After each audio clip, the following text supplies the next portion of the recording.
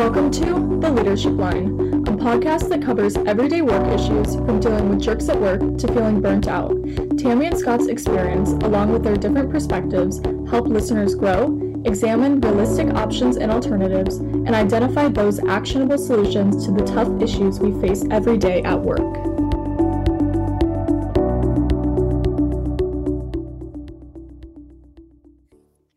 Hey, I've heard this saying about quiet quitting. What's that about? Yeah, it's a lot. Has an amazing amount of attention and news articles, and I also find it interesting when you search it, there are so many definitions and interpretations out there. Do you know, we actually used a different phrase for years and years and years. And the phrase that we used was quit and stay. Yep. And, you know, in all honesty, this concept of, hey, I'm not adding value in the organization anymore, or I'm not going to give discretionary effort, or I'm just going to do enough so they can't quite fire me and I still get a paycheck. Yeah. That's really what that is. Yeah. And most are defining it as I'm doing exactly my job description, no more, no less. Just enough so I can't get fired. I'm kind of chuckling because Tammy and I have not talked about this.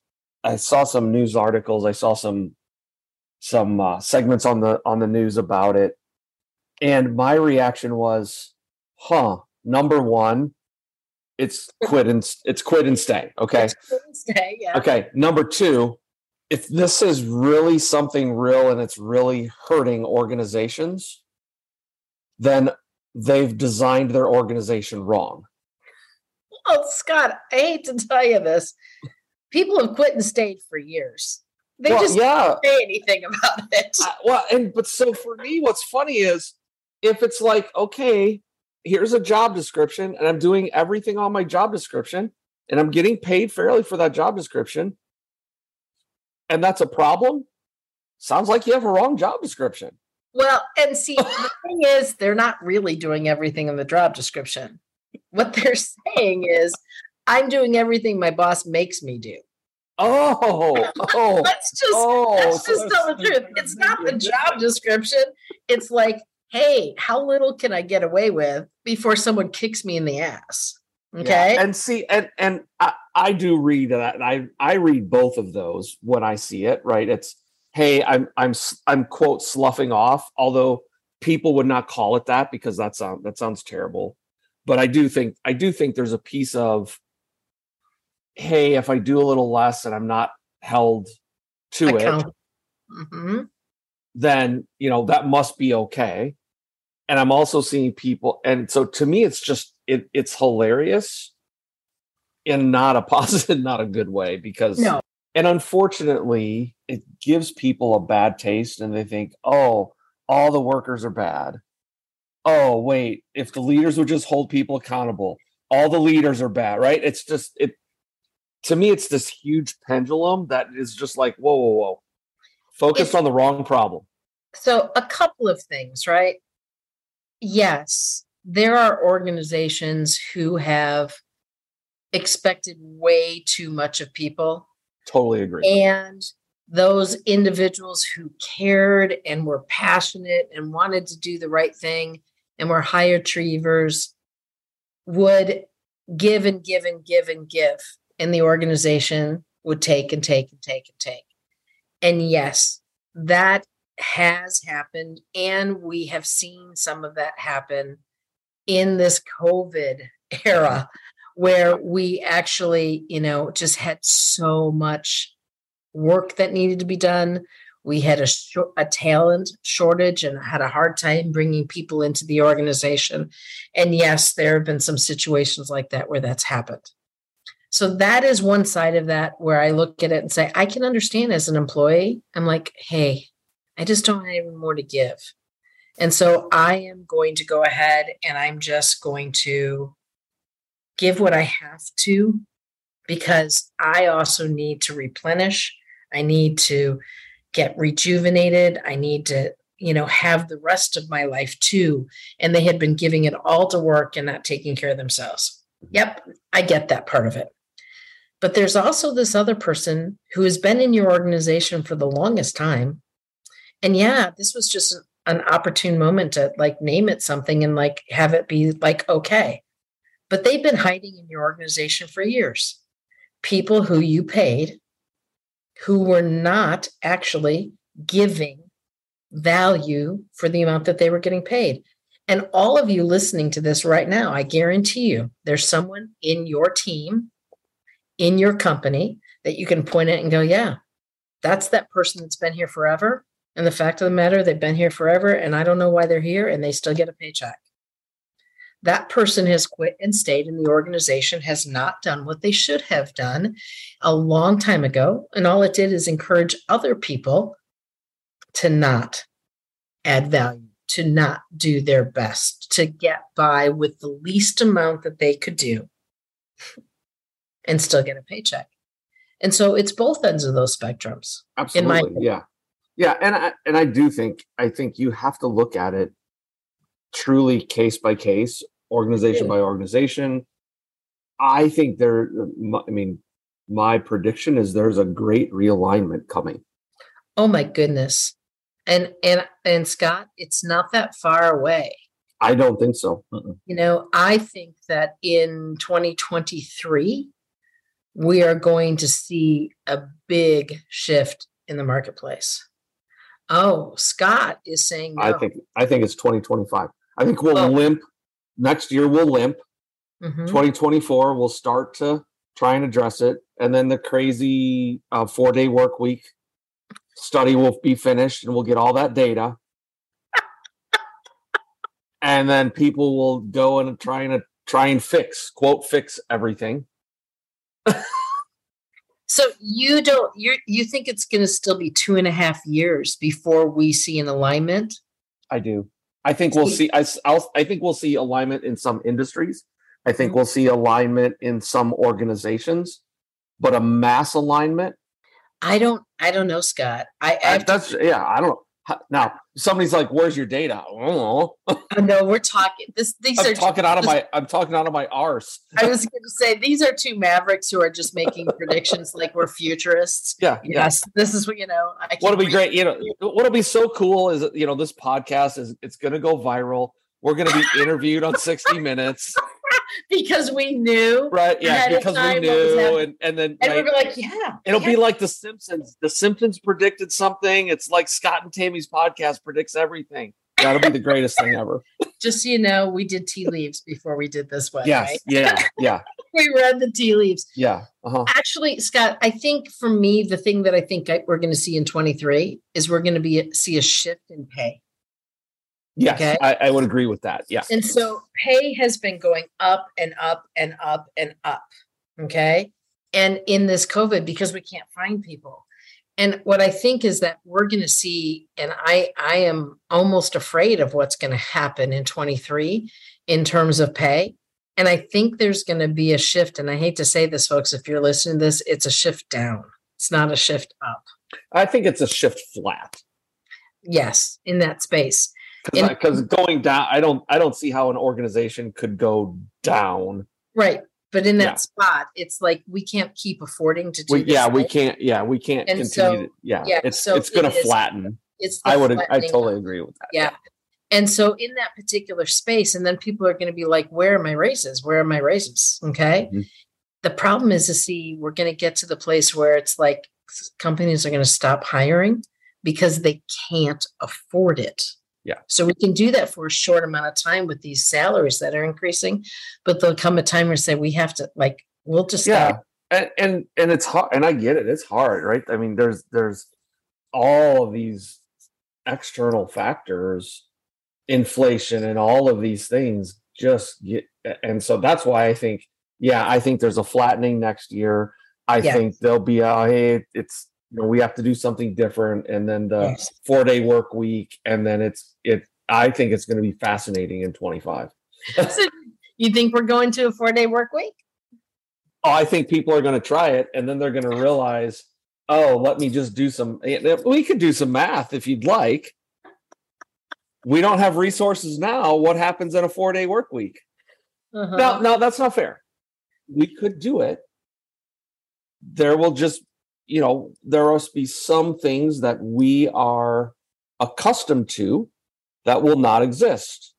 Like you can't find something open after midnight to have dinner.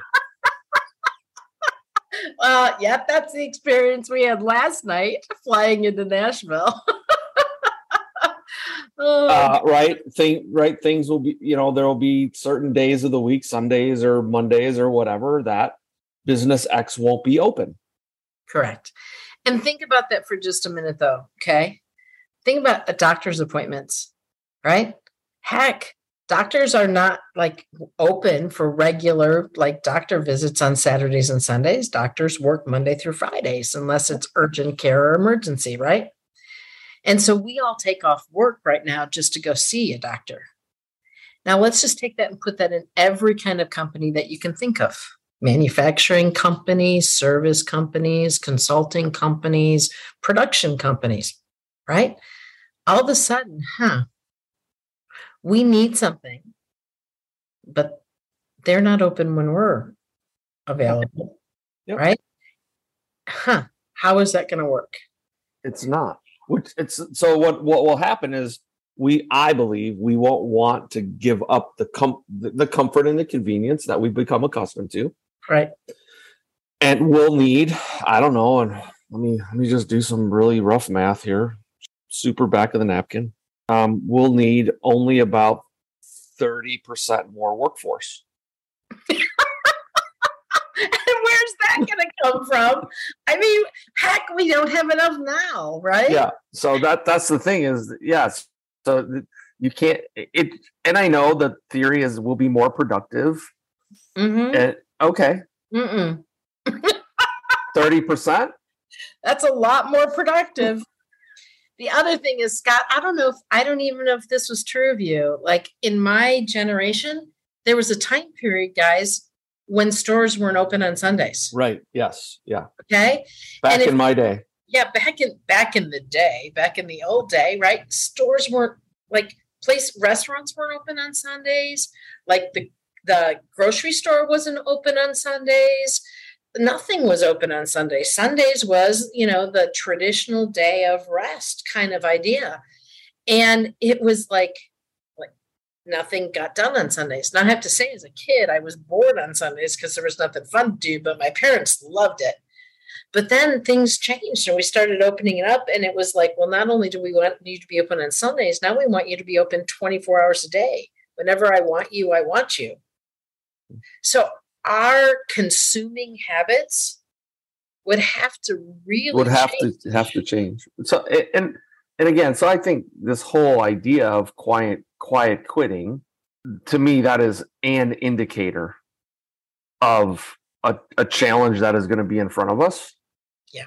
The right cost of hiring resources and scarcity of resources. That's another challenge in front of us.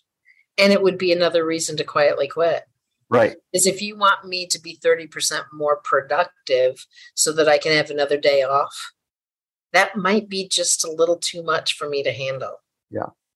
Okay. And again, don't get me wrong. I think people are, hey, it's the old adage, before you go on vacation, you're really productive and you get a whole bunch of stuff done. And, so we're able to do that in certain scenarios. And so to me, it's asking the question and challenging the status quo, saying, what is preventing us from being that effective, that efficient in a normal day? What stops us from doing that? Yeah. Because I believe that's really what's driving the quiet quitting and the difficult hiring and all of these things. That there are times I can remember, I'm going on vacation. I'm good. I was super effective. And so to me, I don't know that we're asking those questions to come behind and say, what is causing quiet quitting? And honestly, Scott, for me, that piece is this. If I am an organization where I can see people are quietly quitting, I really do need to look at the organization, the leadership of that organization, and say, what are we doing that we are discouraging people from providing discretionary effort? Mm-hmm. We're discouraging people from giving their all. What is going on in our culture, in our leadership, in our situation, where we have people who are like, you know what? It's just not worth it. It's just not worth it. And in that space, we then as an organization have to look at that and say, how have we contributed to it? If I have people who are just slackers, again, remember, we all know who those slackers are. And they exist. They exist. And it is important. We are all slackers. Sometimes. At some point. Absolutely. Different points in our life. Different points in our life. Maybe a different point in the week. Hey, I've had a long day. I was a slacker yesterday. Yesterday wasn't a very enjoyable day, and I was kind of frustrated. I did not have a lot of energy to give any discretionary effort. That's Scott. I'm going to disagree. Right? You actually gave quite a bit early in the day, and then you just kind of got smacked down. I didn't get smacked down. I just, I had enough. Exactly. You had enough. You got smacked down.